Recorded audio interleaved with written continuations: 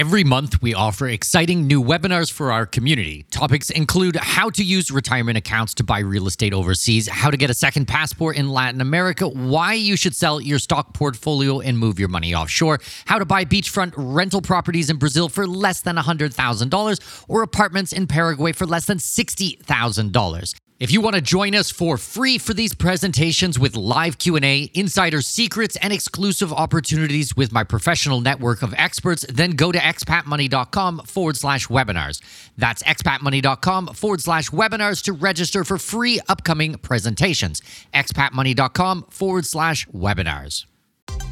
We all dream of seeing the world, but the realities of living somewhere outside your place of birth can be daunting to say the least. Welcome to the Expat Money Show, helping you make the most out of your overseas career through conversations with successful expats on investing, entrepreneurship, self-improvement, and continual education, all while sharpening your financial acumen. Now please welcome your host with over 20 years of overseas experience, Mikkel Thorup. Holy crap, it's here. This has taken me 7 months of my life to complete, and I am super pleased how it turned out. What is Mikkel talking about? It's my new book, Expat Secrets. You're going to be able to find it on Amazon right now. Let me just give you the full name of the book because I think it says a lot, okay? Expat Secrets, How to Make Giant Piles of Money, Live Overseas, and Pay Zero Taxes. Boom. I really like that. Basically, the book breaks down everything you need to know for leading an international life. This is timely information and modern, and it's a fun read. You can buy your copy right now by going to Amazon and searching Expat Secrets. This will really help support the show to grow. And if you want to be an awesome human being, what I want you to do is leave the book an honest review on Amazon. It actually makes a huge difference to new authors like me. Seriously, I mean this. Please get a copy of the book and please leave the book a review. It's just good karma. Okay, enjoy today's episode.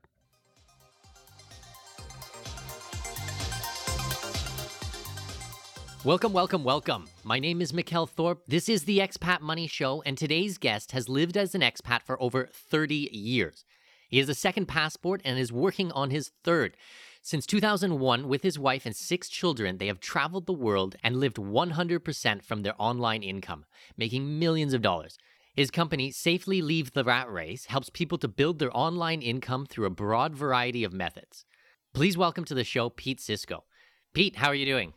I'm doing great. Thanks, Mikkel. It's nice to be here. It's a pleasure to have you here. Pete, why don't you take a couple of minutes and kind of walk us through your backstory? How did you become an expat? I became an expat in my mid-20s. This month I turned 60, so it's quite a while ago since I was that young. And I emigrated from Canada to California. And that was just a traditional expat thing where I was working for a company that needed someone to move to the United States, and I was eager to do that. So I moved to the United States in 1985. So I've been through the immigration process, for a green card. I had that whole experience. But about 20 years after that, I surrendered my green card and left the United States. And the reason I did that is because in the late 1990s, actually my first website was in 1996, and I monetized that in a very clumsy way through affiliate marketing with a brand new company no one had ever heard of called Amazon. And But I'm sure I have heard of that maybe once or twice. I did that and never thought much of it. And one day they used to pay commissions back then quarterly and with a paper check that came in the mail.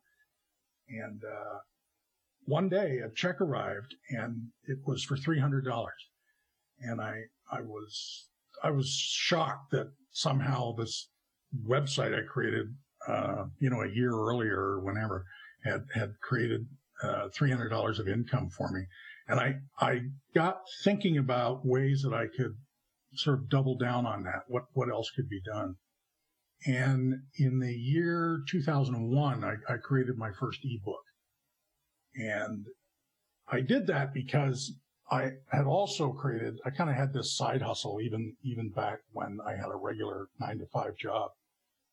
And the side hustle was I had developed this method for lifting weights that was really efficient for strength training and building muscle. And I created a book about that. And I sold it through kind of a mail order operation. Anyway, I turned I turned basically the program in that book into a shorter ebook, and I put that up for sale online, and it took off. Ultimately, that one ebook ended up doing 7 figures in sales over the years. So in the early 2000s, I began to realize that when you have online income, it's way better than having the equivalent income from a job. And I realized that it's completely portable, and I could actually live anywhere I wanted and make the same amount of money because it was all coming in online. And by that time, I had left my 9-to-5 job.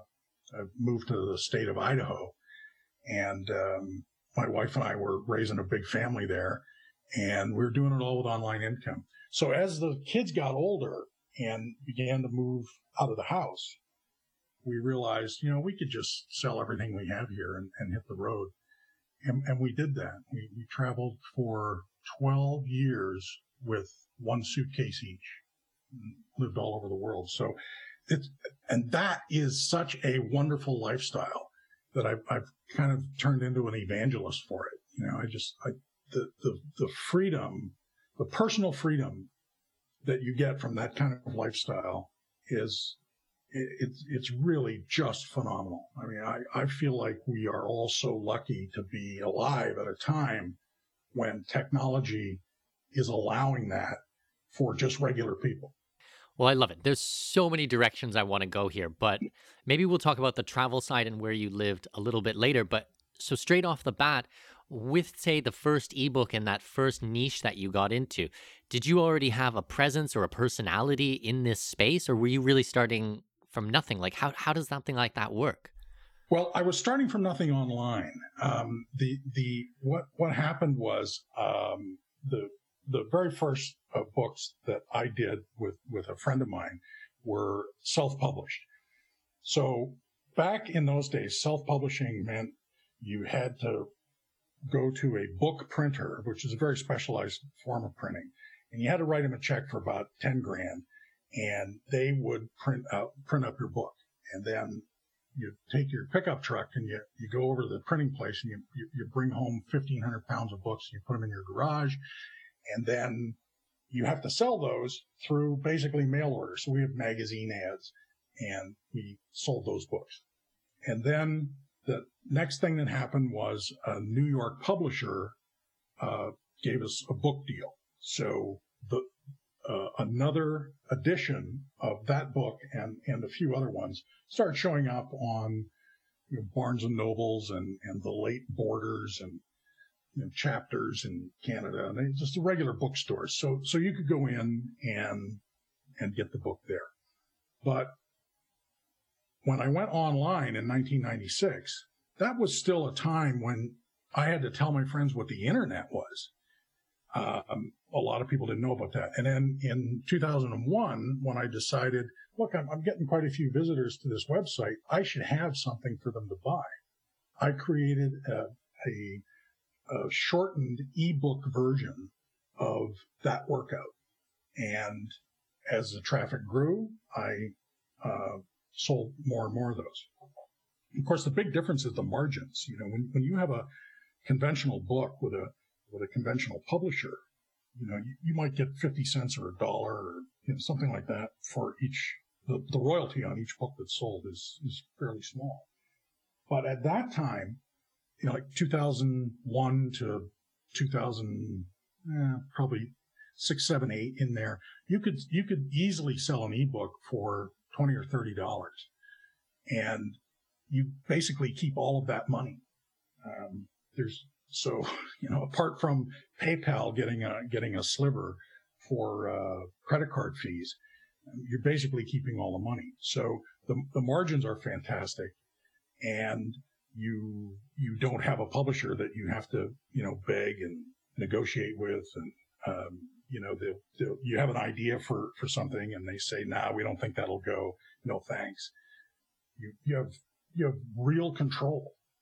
So that was a revelation too. You could create this online business where you actually had 100% control. No boss, no employees, nobody to answer to. I mean, the travel part and all of that freedom side of it is fantastic.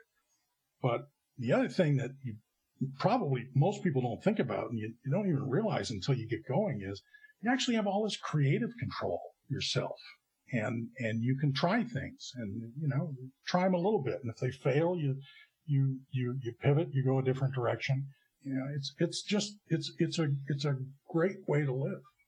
So if you were in the fitness niche to start out with, in today's day and age, when I think of the fitness niche, I think of like Instagrammers and people on YouTube and Facebook, these influencers who have giant followings of people. They become famous in the online space and then are able to put out a product afterwards.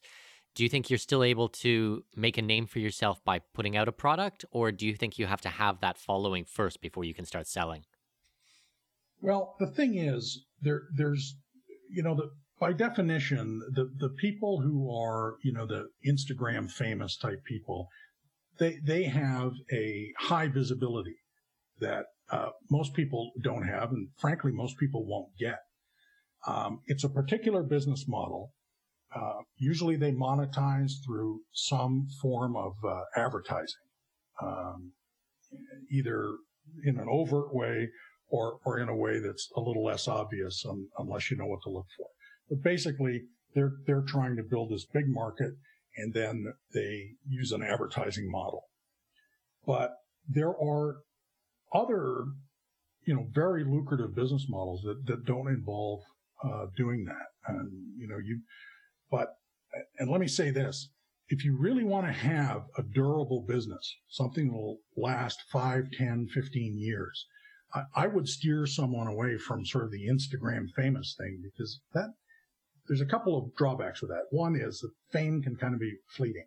The other thing is you're at the mercy of these 800-pound gorilla platforms that can turn the knobs at any time. And they can decide that they're going a slightly different way, and they just turn down your visibility. And everything you built can go away. Or the company can be sold to someone else who decides, oh, yeah, but we're going to merge this with this other platform we have, and, everything you build is gone. So I always caution people. Well, it's interesting about the fitness because that's how kind of I started. I was big into the fitness niche, and I was on Facebook. I had, 130,000 likes on my Facebook page, and then all of a sudden they changed the algorithm, and now the posts get, less than 1% reach. And it's like before you'd post something and you get thousands of people who would see it and like and comment. And now it's like you get 50. And it's like, well, you can't build a business like that. Exactly. Because they turned the knobs, and so that's the problem. And that story has been told, just hundreds of thousands of times with people who have done different things in the Amazon ecosystem or the Facebook ecosystem, or there's people still licking their wounds from MySpace, right? So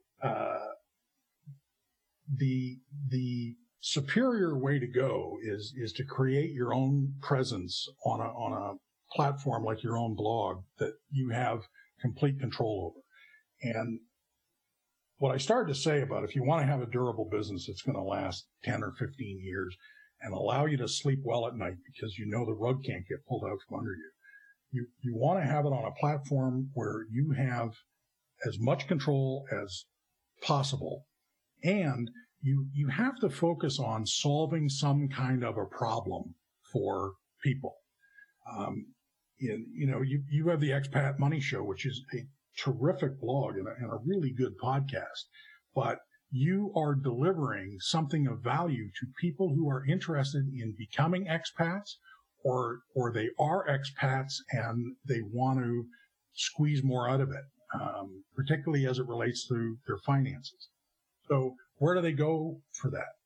Well, they can just come to you, and you are curating and providing that information to people in a way that you can monetize, and they'll be happy you did, because they are looking for exactly what you have. So that's the thing. I was solving a problem for people who want to lift weights and build muscle, but in my particular niche, they were people who wanted an efficient way to do it. They didn't want to be in the gym all the time. They weren't, it wasn't their hobby to be lifting weights as frequently as possible, which there's nothing wrong with if that's your hobby. But that wasn't my niche. My niche was more like a businessman would be, or someone like that who says, look, I'll take it like medicine. I'll go into the gym and I'll do what I need to do. I want results. I don't want to waste any workouts, and I don't want to come back until I have to. So that was my niche. But it's solving a problem for those guys. And that's really, at the end of the day, that's what every business and every online business needs to do. And there's something else that you mentioned that's on the opposite end of the Instagram famous that I may as well mention. There's a marketing model that it's not really well known or talked about. I call it micro marketing, just to make it distinct from mass marketing. And mass marketing will always be with us. It's very effective. There'll always be the Coca-Colas of the world who do mass marketing. That's the extreme end. The micro marketing that I'm talking about is something that lends itself to online, and it lends itself to the little guy who doesn't have the big resources that it takes to, have a huge advertising budget, huge marketing budget, all of that. And what it stems from, it's the reason that our Safely Leave the Rat Race business has been thriving, and will continue to just do nothing but grow for reasons I'll get into later.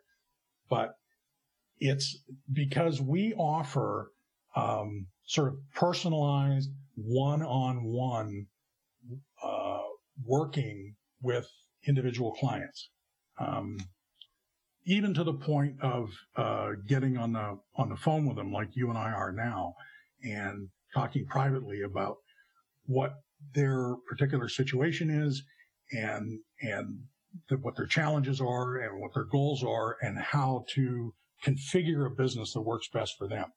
Now, I call that model micro marketing. And the reason I think it's so successful is because we're living in a time now, technologically, which I love. I mean, I love the technology we have now. But it's at a time when things are getting a little depersonalized. We don't really have the deeper contact with people. One of the things we joke about in our family is people don't do it in our family because we talk about it, but it's when it's somebody's birthday and you text them HBD, right? So you don't even type out happy birthday. It's just HBD, and you send that by text. It's like the absolute minimum you could do to acknowledge that it's someone's birthday. And I've written before about how I'm old enough to remember my parents, aunts, uncles, grandparents, on their birthday, being slighted because someone only phoned them, didn't stop by the house. It's my birthday, and Betty didn't come by the house. She just phoned. And that's how far we've come. That was a slight, in many years gone by. Now, if you phone someone, that's pretty good. But it's actually gotten to the point of, send a text, HBD, and then, maybe you could even have a bot send that for you. So the thing is, I think what's happening in our culture is there's sort of there's a hunger to have more personalized contact with people. particularly when you're doing something important, like somebody wants to start an online business. And that's something where that business model, that micro marketing business model is something that people listening to this podcast could start. Many of them, a high percentage, have some kind of skill, ability, experience, knowledge that would help people. And it's marketable. I think that's the path to being an expat for a lot of people, because I've talked to a lot of people who say, man, I really wish I could live like you and Connie do. You travel all over the world. You can pick up when you want. You can go somewhere, stay as long as you want, or at least within the limits of what the immigration rules allow, and move around. It's a wonderful freedom. Problem is, I need income. That's what they're thinking. I can't do that because I don't have the money to do that. On a sustained basis. But when you have an online business, you can do it on a sustained basis. And I think that more people need to realize the potential that they carry around in their back pocket every day. They have the ability to use that micro marketing business model. There's lots of other ones. It's not like when we help people, we always tell them, hey, this is the model. You got to do that. Because it's not for everyone. Some people are very introverted. They wouldn't want to do that. They would prefer something with no contact with anybody. And there's business models that do that too. The what I call the market builder does that. And you see that in the expat marketplace. So you see websites that are all about being an expat in general or being an expat somewhere in particular. Yeah, so an expat in Thailand or an expat in Panama. Exactly. An expat in Belize, and here's all the stuff you need to know. And, they're just this repository of information, and they build a market. And there are a lot of ways to monetize that. We just, we're been writing a series of books. I think there's 4 titles out there now, and one of them is how to start your expat online business. I like the other one. It was how to start your prepper business or something. I was like, oh, that's intriguing. Right. Right now there's a prepper, there's expat, there's fitness, and there's cryptocurrency with more coming. And the books are very similar, like in a Venn diagram way. They overlap each other, because when you're starting an online business, there's certain fundamental things that you're going to do for any online business, the keywords and understanding SEO and some things like that. But of course, each niche has specific things that it's very helpful to know, how they're monetized and where you go to find traffic and that sort of thing. But the point is, in those books, it talks about different business models, and in some of those, you can be, virtually anonymous. In a lot of cases, I use the example of the guys who have the Facebook websites, or the Facebook pages that are all about, certain dog, bloodhounds. The whole site's about bloodhounds, and there's videos and all kinds of cool information, and they've got 150,000 followers. But you rarely know who's behind the page. Who's the guy who actually has the bloodhound fan page that I see every day? You don't know anything. Is it a man? Is it a woman? Is it somebody in Scotland or Georgia? Mm-hmm. You don't know, and it doesn't matter. It's irrelevant to the business model. They can be making all kinds of money from that, and nobody knows who they are. Well, I guess that kind of answers my original question as well, because there are different business models, and a lot of times people, when they get into niche businesses, they think that they have to be the best in the world at that one thing. So just as an example for our fitness, they need to be an IFBB pro in bodybuilding to be able to teach other people about bodybuilding. And it's like, well, actually, that's not really the case at all. A lot of times people want to learn from regular people, normal people, because, it's, you look at them and it's like, well, if they're doing it, then I can do it too. They don't come across as these, larger than life superstars who have such a disconnect from the normal populace. That's it. That's it. And yeah, always have to remind yourself that there's a spectrum. There's a spectrum from the guy who is a 5-time Mr. Olympia bodybuilding champion on the one end to an obscure guy that no one's ever heard of, like me, that has a very low profile, but has a very interesting technique. Mine is all data-driven math and physics stuff to analyze your workout and then calculate the goals for what your next workout should be.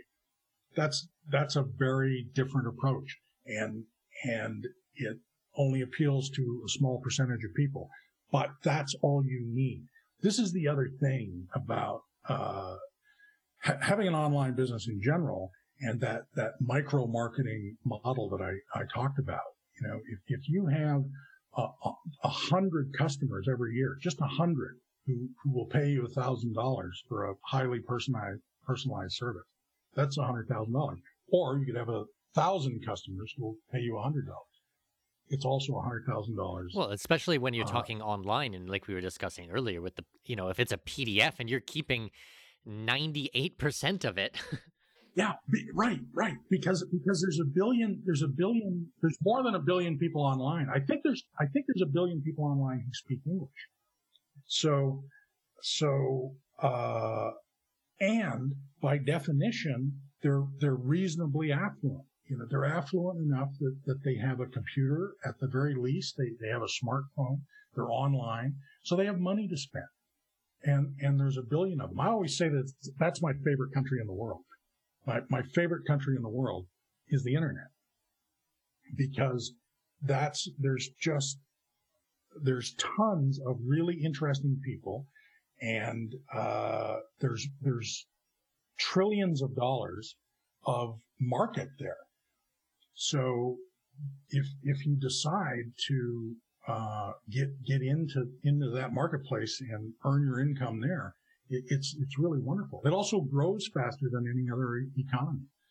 The economy in China is growing at whatever it is, single digit, sort of impressive growth, but it's nothing like how the internet economy grows. It's just, to me, it's like a check mark in every box. Just gonna take a quick break. Okay, new book is here. It's called Expat Secrets: How to Make Giant Piles of Money, Live Overseas, and Pay Zero Taxes. This book took me 7 months to write and publish, and it's a culmination of some of the best stuff I've learned over my 20 years living as an expat. I cut out all the crap and tried to give you the real meat with this book. If you ever wanted to live overseas, or if you are already living overseas and you want to take things to the next level, to legally reduce your tax bill, to live a more international life, and get the best of everything planet Earth has to offer, then you must go to Amazon right now and purchase your copy of Expat Secrets. Pause the episode and go take a look. It's cool. I'll wait. Seriously, you guys are going to love this. Enjoy the book.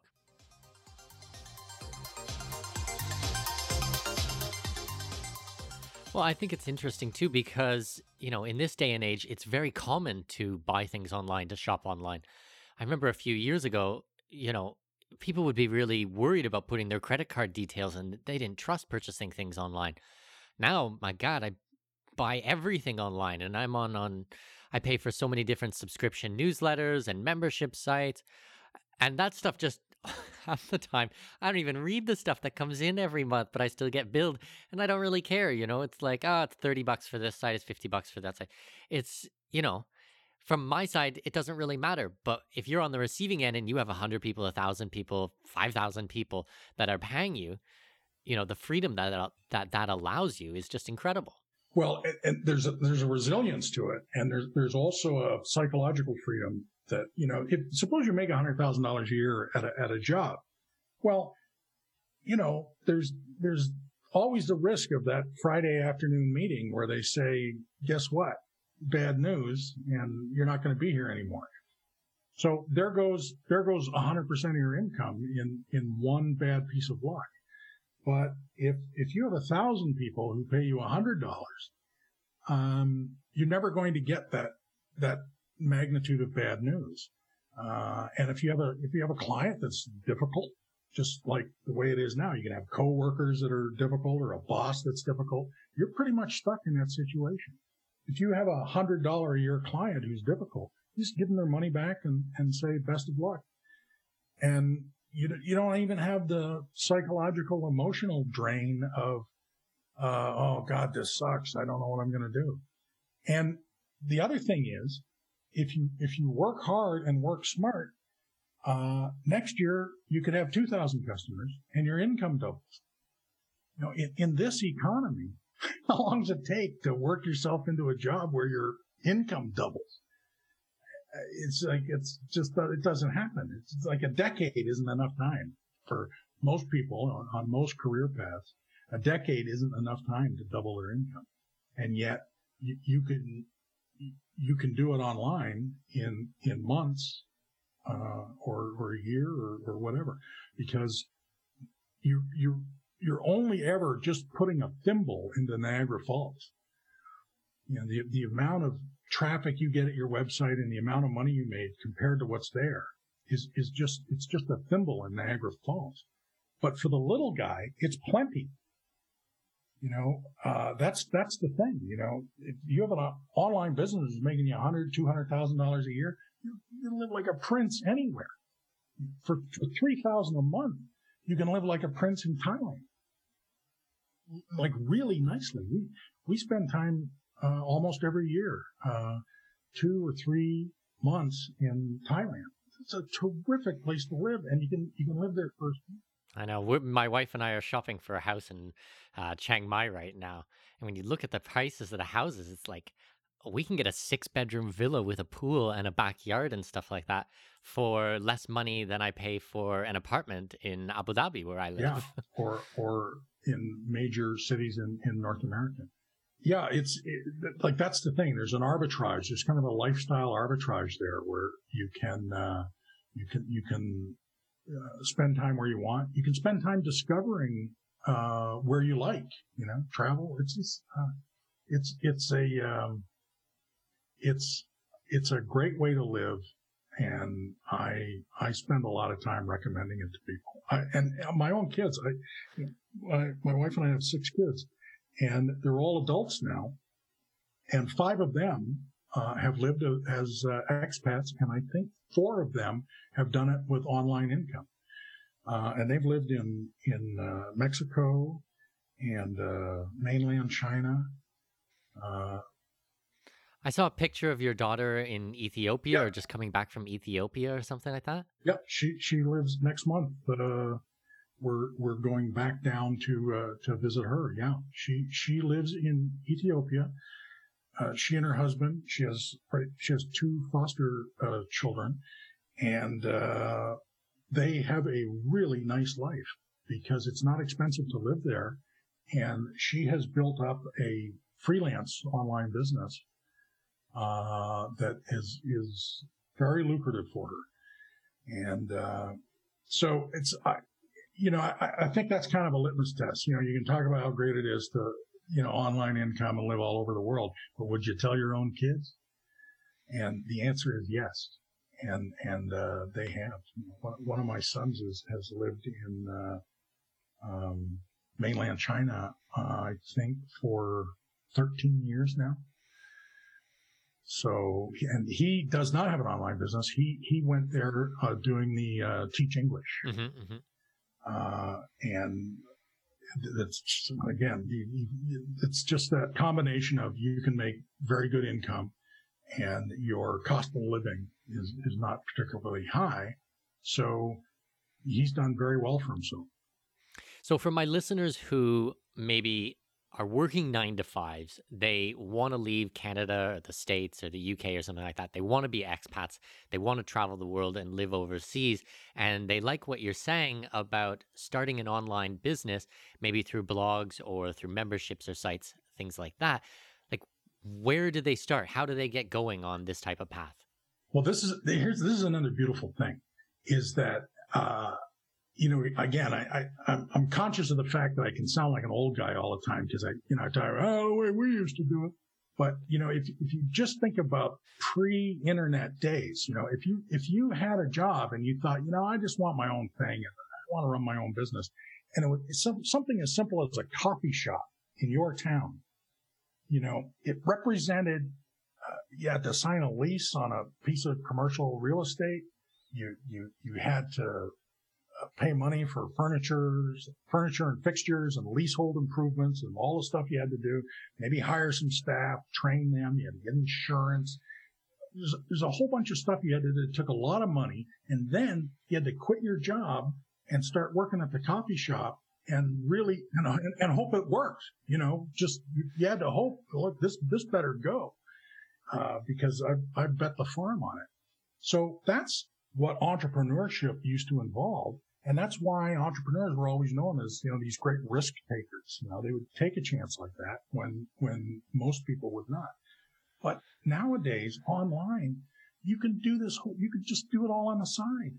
Keep your 9-to-5 job, and then slowly and systematically, at whatever pace you can manage. You don't have to go slowly. You can go as quickly as possible if you want, but you can do it all on the side.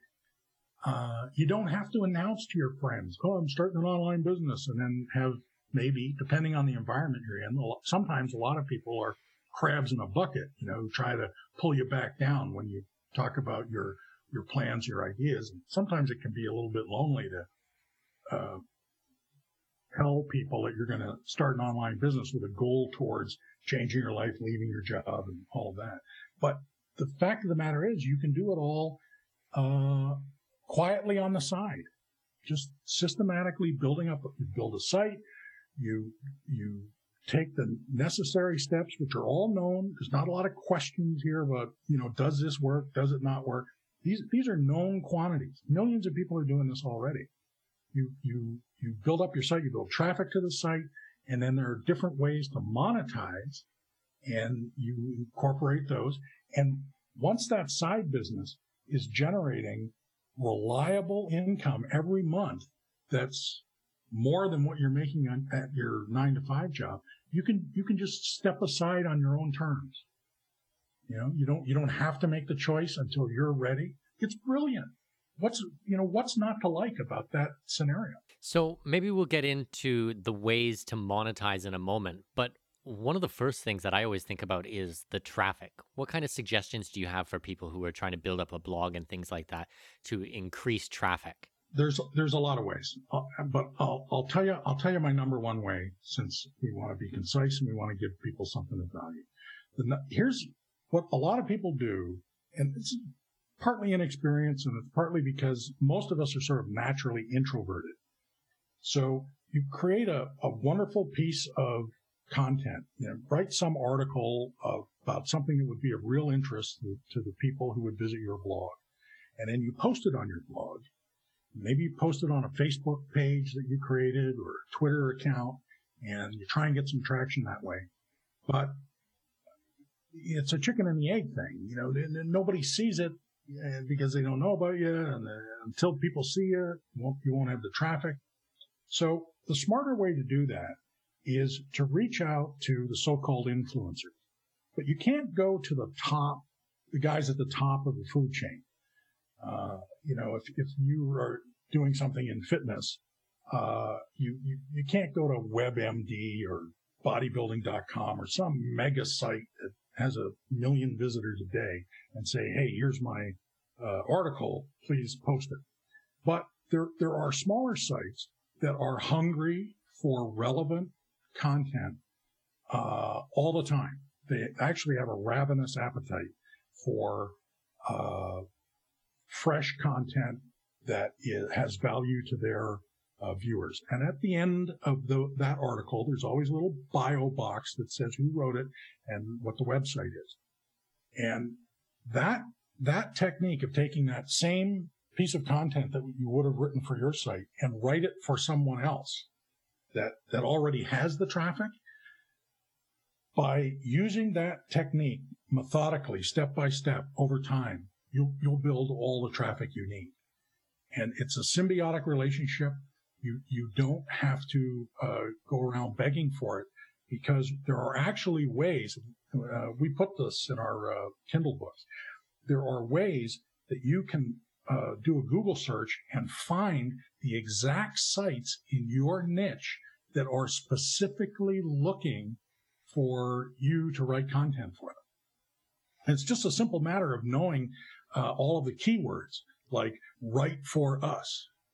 If you go to Google and put "write for us" in quotation marks, and then you also put in quotation marks your niche, Belize expat, whatever, then Google will return results for you that show websites that have those two phrases on a page. So that's just one technique that you can use, but very, very powerful. And that's how you systematically build up more and more and more traffic. And of course, there's a network effect, because other people are out there looking, and when they see your content show up on a busier site, sometimes you'll get contacted and they'll say, "Hey, will you write something for us?" So with this, do you find it's more about the guest blogging and the backlinking so that it increases your site's visibility through SEO? Or is it more people read the article and think, oh, Pete really knows what he's talking about, and then follow your bio back to your site and start consuming more of your individual content on your own blog? Yeah, it's kind of all of the above, actually. I mean, all of those work. I didn't talk about how you benefit from now there's a link back to your site from a busy, relevant site, which is what Google watches for. Do you have a link to your site from somebody who's busier than you are and they are relevant? They're in the same niche. They look for that. So that's the other advantage, is that over time, you continue to get a trickle of customers or a trickle of traffic from people who go to that other website and they find your article that you wrote 18 months ago, and they read it and they click on your link. You continue to get that basically in perpetuity. And you also start to accumulate those backlinks that Google cares about. In the case of SEO and Google, I'm always a little bit cautious, because that's another thing where Google can turn the knobs. And if you try and build a site that is just totally focused on SEO, a year from now, Google can turn those knobs a little bit, and the things you did don't work anymore. Mm-hmm. So at the same time, Google has the fundamental purpose of directing people to quality, relevant content that other people like. Google keeps track of not just that you clicked on a link, but how long did you stay there afterwards. So if somebody comes to your site and then they take 2.5 minutes to read the article, or they browse around on your site, that's a very good thing for Google, and it always will be. That knob's not going to get turned, because that's what Google's looking for. And again, over time, you build the kind of business that 5 or 10 or 15 years from now will continue to deliver you consistent, reliable income, because you didn't do it with hacks and cheats and little tricks that could easily go away next month. Mm-hmm. It's building an online business in that respect is no different than a brick and mortar business. You have to deliver something of value to the end users. They have to be happy they found you, and they have to be happy they paid you money. And when you create something with that, you've got durable, portable income. I agree with you 100%. So we've talked about social media a little bit, and I think that you're 100% right. Like, I really do not focus on social media at all. Like, if you start looking through Expat Money Show, I'm on social media and I've got a couple thousand people here, 3,000-4,000 somewhere else. But that's not where I put my time and energy and effort. I'm always putting my time and energy into delivering original content on my own site. I do SEO, but there's the backlinking and there's getting the name and the branding for yourself. Right. Because I Right. am worried about those type of experiences again. Like I mentioned that what happened with my fitness page, and I did different businesses and focused on the social media, and it just changed so quick and so drastically. We're not talking a little drastic or a little change. We're talking like very drastic changes. Yeah. So besides, say, social media, which I think is the original, or not, maybe not original, but the first instinct for people when they think about traffic. So leaving that one aside, what is maybe another way besides the backlinking to someone's blog? And before we leave social media completely, what's happened with social media is it's morphed from this big free marketplace where, using Facebook as an example, you could have 10,000 followers on your fan page. And when you put out a post on that, virtually all of them saw it somewhere in their feed. And what's happened is Facebook has turned those knobs. So now 1 or 2% see it. And they've switched to a paid model. But that said, that paid advertising is enormously powerful. That's actually the value of social media today, is that you can expand quickly if you have a little bit of an advertising budget, because Facebook gives you this granularity that is, just amazing. So you can find, I always use the example of, you can find female left-handed tennis players who have enough money for a monogrammed tennis racket. So if you sell a $300 left-handed tennis racket, which doesn't exist, I know, but if that's what you were selling, a $300 monogrammed left-handed tennis racket for women, Facebook can find you those people and put your ad right in their feed, which is extraordinary. I mean, that's why these companies are worth billions of dollars, because they have the ability to do that. And that's worthwhile even for the little guy to know, because you can do ads on Facebook that are $5, $10, $50, $100, and you can find the exact people that you need to find about anything. You can find people who are interested in expat and finance and podcasts. Mm-hmm. I know, I do. I am a big fan of social media as a paid advertising. As for a free advertising, I am 100% not into it. I'm when I look at the hierarchy of spending energy and what my rate of return is, what I get out of it, I would put the free social media at the very bottom, but the paid advertising, maybe not at the very top, but really, really close. Exactly. Yeah, it's just enormously powerful. And again, some business models more than others. There are, I have online businesses where I know the value of a visitor who comes to the site and a value of someone who joins my mailing list. And I know what to pay. I know what to pay for the right kind of visitor, because it's very simple arithmetic. It's just, you had 10,000 visitors and this month, and you made $10,000. Well, looks like a visitor is worth about $1. And then you say, yeah, but of those 10,000 guys, only 1,000 join my mailing list. Well, 1,000 guys on your mailing list seems to mean $10,000. So each guy who joins your mailing list, I guess, is worth $10. So you just get these very simple metrics, easy to understand, Cost to acquire a customer. Right. I find that people generally underestimate the amount of money and energy it takes to acquire a customer, but more so than that, what a customer is actually worth to them when they understand the lifetime value, the LTV of a customer.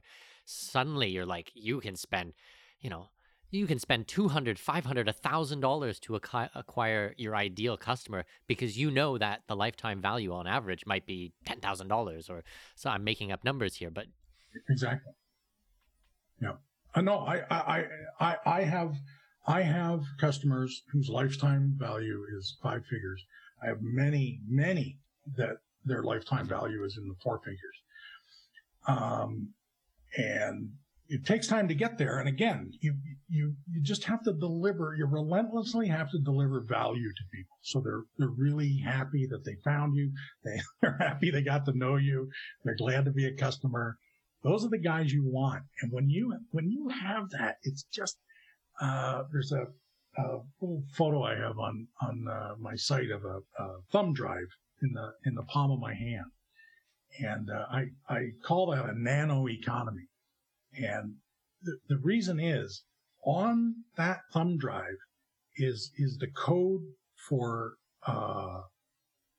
every website that I've created, every e-product, every video, every advertising campaign, the mailing list, the name and email of all the people who have joined the list, all the people who become customers. If you wanted, you could even put cryptocurrency on that thumb drive that represented operating capital. So in the palm of your hand, you have this economy that's yours. It's you control it.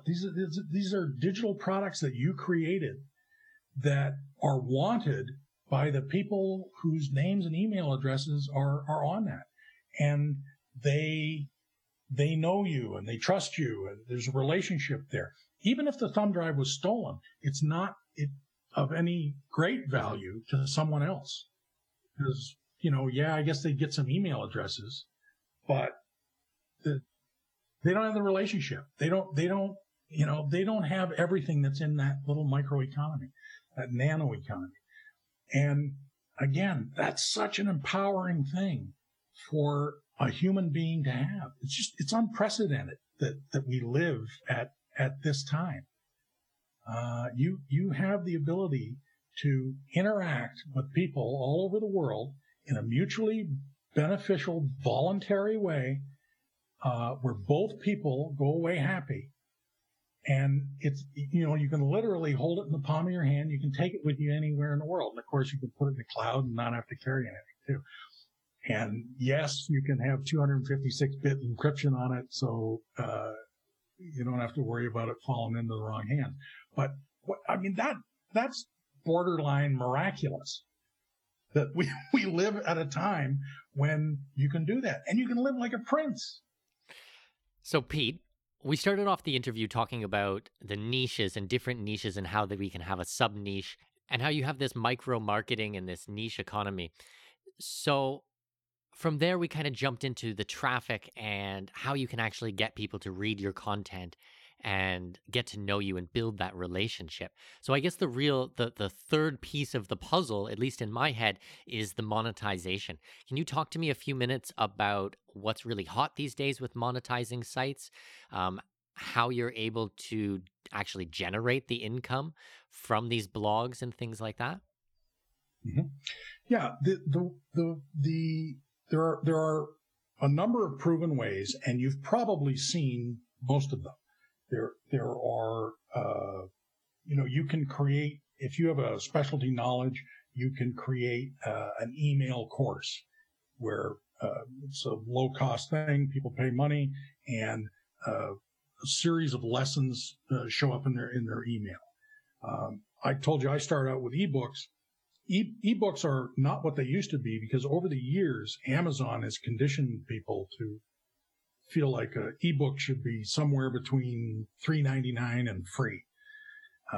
So they're not the juggernaut moneymaker that they used to be, but they're a very, very powerful tool at bringing people into your market. Getting noticed, sort of a lead magnet type of product. But the work that goes into creating an ebook is pretty close to the work that goes into creating like a video course. essentially an ebook is the script for a video course. So the perceived value of a video course is much higher. People will still pay, $30, $50, $100, $200 for a video course on something that they're interested in. So you can create those.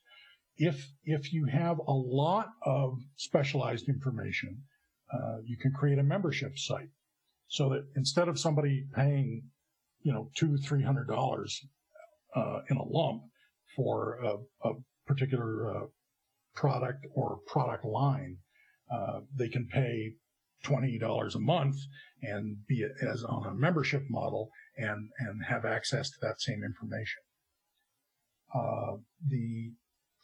I get asked a lot, what's the quickest way? How can I go from making nothing to making money like as soon as possible?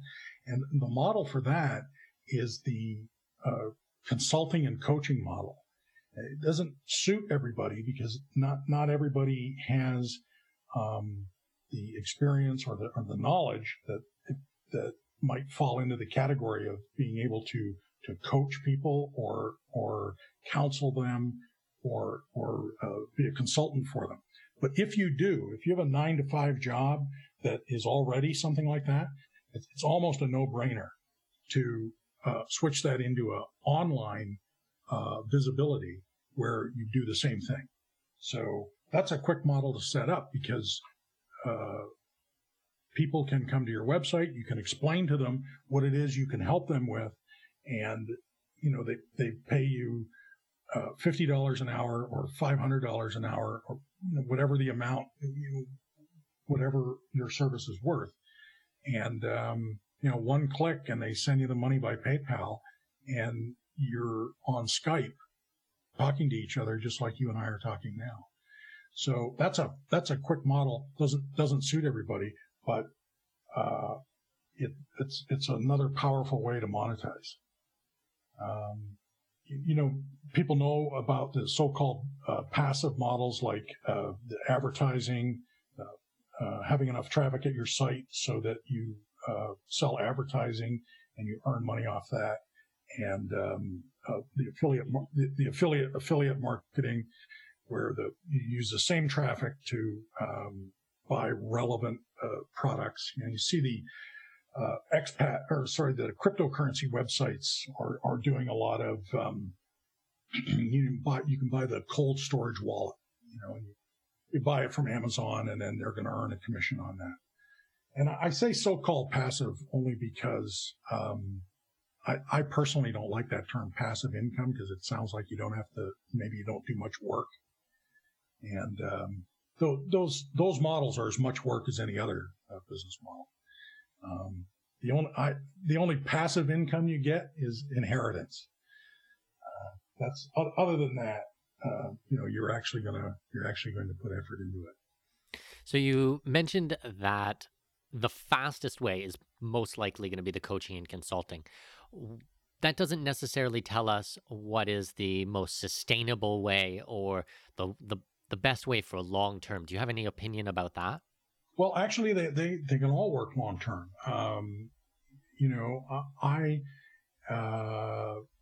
Although I haven't relied on it exclusively, I've done the coaching and consulting model for, I don't know, maybe 15 years or something online. Okay. Over on the strength training side.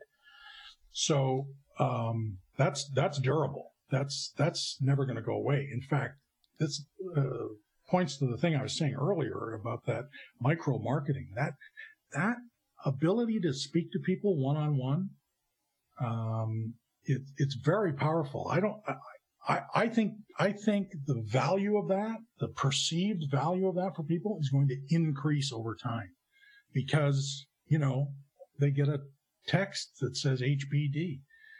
I just think that a hunger builds up in people to have meaningful human contact. And I know from experience because I also do the same thing with people who want to start their own online business. Although they don't have to, we have a low-cost membership model, but they can also pay to get on the phone and talk one-on-one. And that is probably, I can say, the most gratifying work I ever do, because people, they articulate, they will tell you how much they appreciate, how much they look forward to a call, what it did to them after spending a half an hour talking about something that's been on their mind, what that does for them. And it's a really nice model. But here's the thing, it doesn't scale very well. It doesn't scale at all, really. That's actually where I was literally just about to ask you that. 168 hours in a week, and that's the same for everybody. So the thing about that model is you can make a very good income. You can make six figures doing that, but you can't make seven. Yeah.